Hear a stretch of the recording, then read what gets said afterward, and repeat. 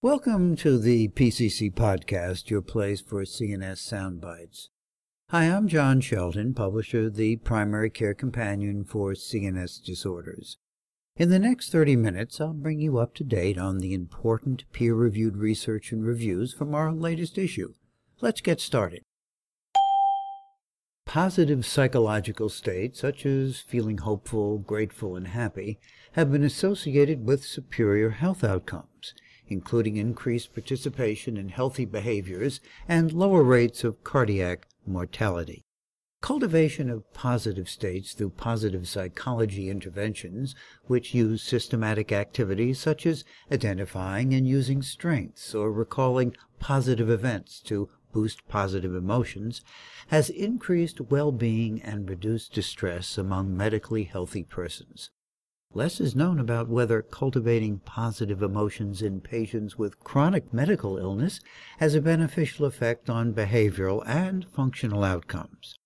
Accordingly, the authors of this study customized a 16-week positive psychology intervention and tested it in 12 patients with type 2 diabetes and poor health behavior adherence in a single-arm pilot trial.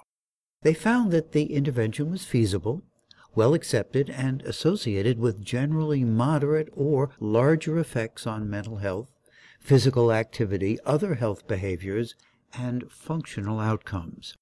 The results of this pilot trial suggest promise in using these enjoyable, easy-to-complete activities to improve health outcomes in patients with chronic medical illness. Future studies can further illuminate the impact of positive psychological interventions in this population. This work was supported in part by grants from the National Institutes of Health. Musculoskeletal injuries may be associated with ADHD symptom severity, comorbid psychiatric or medical conditions, and the prescribed psychostimulant, but population-based statistics for these injuries have not been explored or reported in previous studies. A cohort of 7,725 cases was identified using South Carolina's Medicaid claims dataset, covering outpatients and inpatient medical services and medication prescriptions for over an 11-year period for patients aged 17 years or younger with 2 or more outpatient visits for ADHD. The cohort was analyzed to compare risk factors for those who sustained traumatic and overuse musculoskeletal injuries and those who did not. The risk of sustaining concussions, sprains, muscle joint or connective tissue pain or swelling was significantly related to being diagnosed with comorbid hypertension, thyroid dysfunction, or a substance use disorder. Having a substance use disorder was also related to incident fractures and back and spinal injuries, while diagnosed diabetes was related to incident bone and cartilage disorders.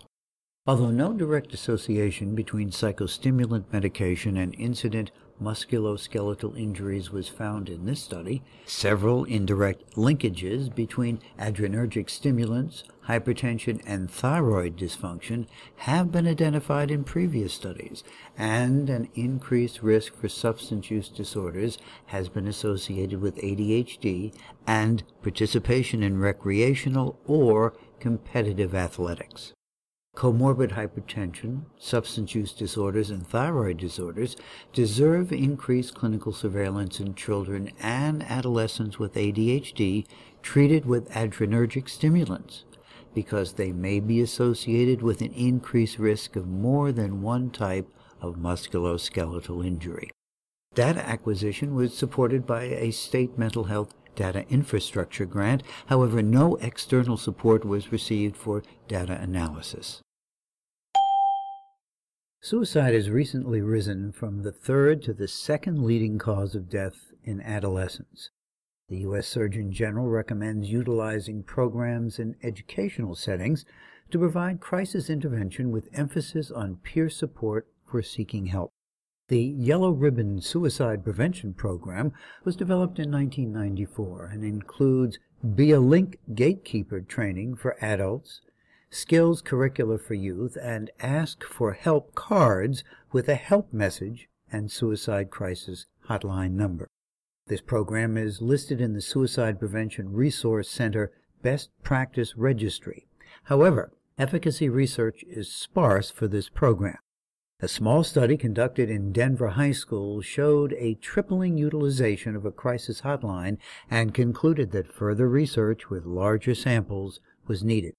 In this issue's continuing medical education offering, the authors evaluated the Yellow Ribbon program using survey responses from a large representative sample of the Midwestern school system.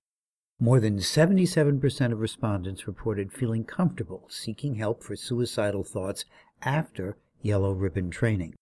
Females appeared to have a better understanding of risk factors and available sources for help. Younger males seemed to benefit from the Yellow Ribbon program more so than older males. Significant improvement was shown in suicide-related knowledge, comfort level, and behavioral intent for help seeking for suicidal crisis. Overall, the results suggest that the Yellow Ribbon school-based suicide prevention program is beneficial for students aged 11 through 18 years who attend Midwest schools. However, program efficacy for reducing suicidality among adolescents remains unknown.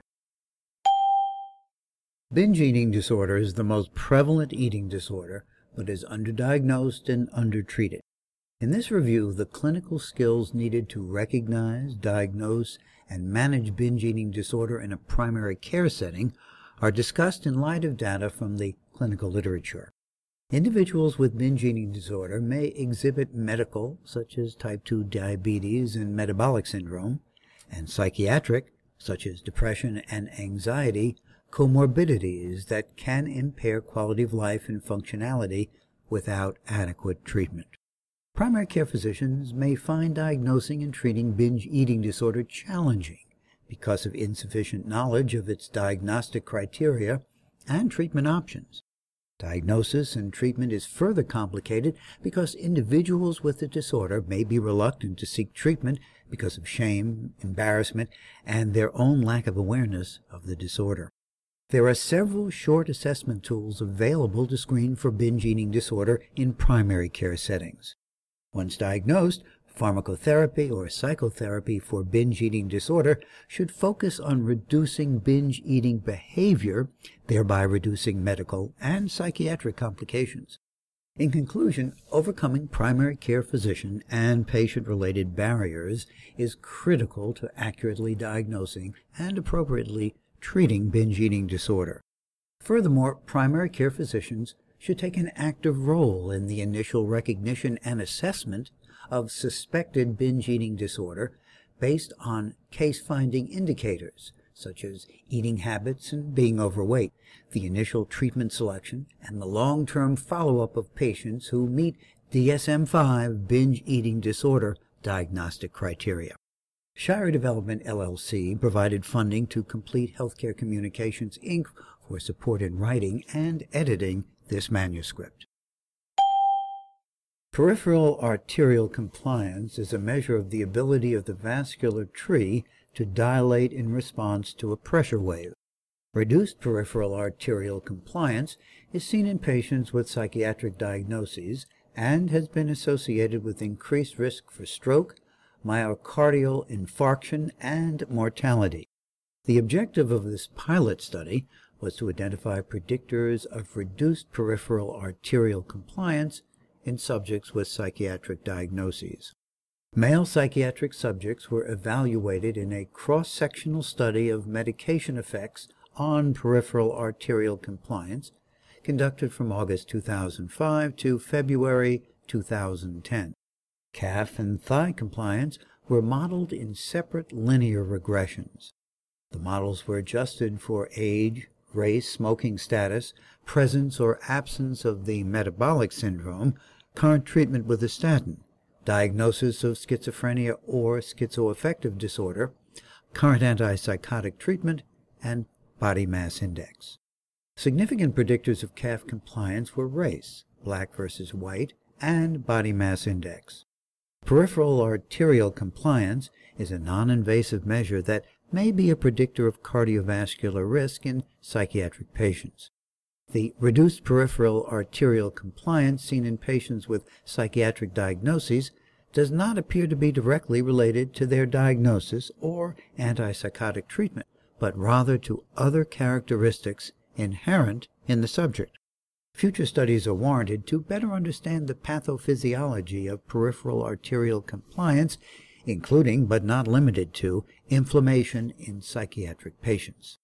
This work was supported by a VA Merit Review Grant and grants from the National Institute on Aging and the Baltimore VA Geriatrics Research, Education, and Clinical Center. The Mental Health, Research and Development, and Rehabilitation Research and Development service lines of the Atlanta Veterans Affairs Medical Center and Emory University contributed infrastructure support. Cyclic vomiting syndrome is characterized by recurrent episodes of unexplained vomiting and can originate in children, adolescents, and adults. Its pathophysiology is still unknown, but it is clear that the syndrome has a huge impact on the quality of life. This brief report describes the case of a 15-year-old boy with cyclic vomiting syndrome. After several pharmacologic interventions, the boy responded well to a combination of risperidone and amitriptyline. The combination of risperidone and amitriptyline for cyclic vomiting syndrome has not been reported in the literature before, and the use of antipsychotics is hardly mentioned, which is significant since several pharmacologic agents in the treatment of vomiting are specifically based on influencing dopamine in the human brain. The author suggests that antipsychotics deserve a more important role in the treatment of cyclic vomiting syndrome.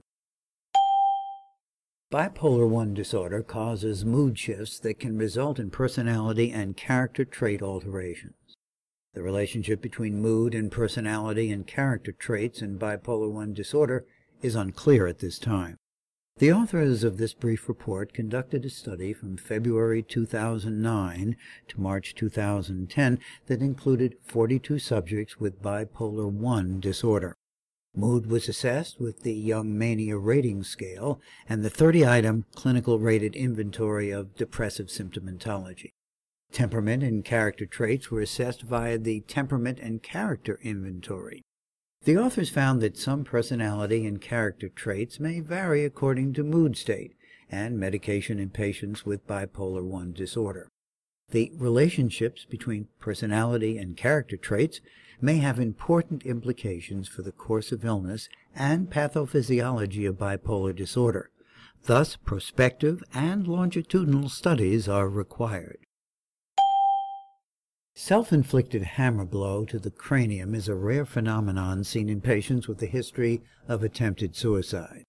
The resulting comminuted depressed skull fracture of the midline vertex is life-threatening. Rapid interdisciplinary communication and intervention are essential to reduce morbidity and mortality. In this brief report, the authors present a case of self-inflicted hammer blows to the head, review the relevant literature on this topic, and discuss neurosurgical and psychiatric implications. Have you ever been confronted by a patient who appeared angry? Have you ever feared for your safety while with a patient? Have you wondered how you could have approached or managed an apparently angry individual? If you have, then the case vignettes and discussion in this issue's rounds in the General Hospital offering should prove useful. The authors maintain that recognizing patient anger increases safety for both physicians and patients. Anger in itself has a differential diagnosis that physicians should keep in mind. General approaches to angry patients in the acute setting include ensuring environmental security, using verbal de-escalation techniques, and applying medical and physical restraints. General approaches to angry patients in a non-acute setting include validating the patient's beliefs, using verbal and behavioral de-escalation tactics, and aligning goals and co-creation of mutual understanding.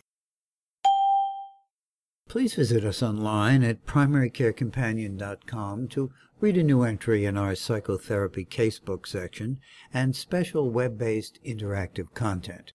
You will also find numerous case reports on a variety of topics.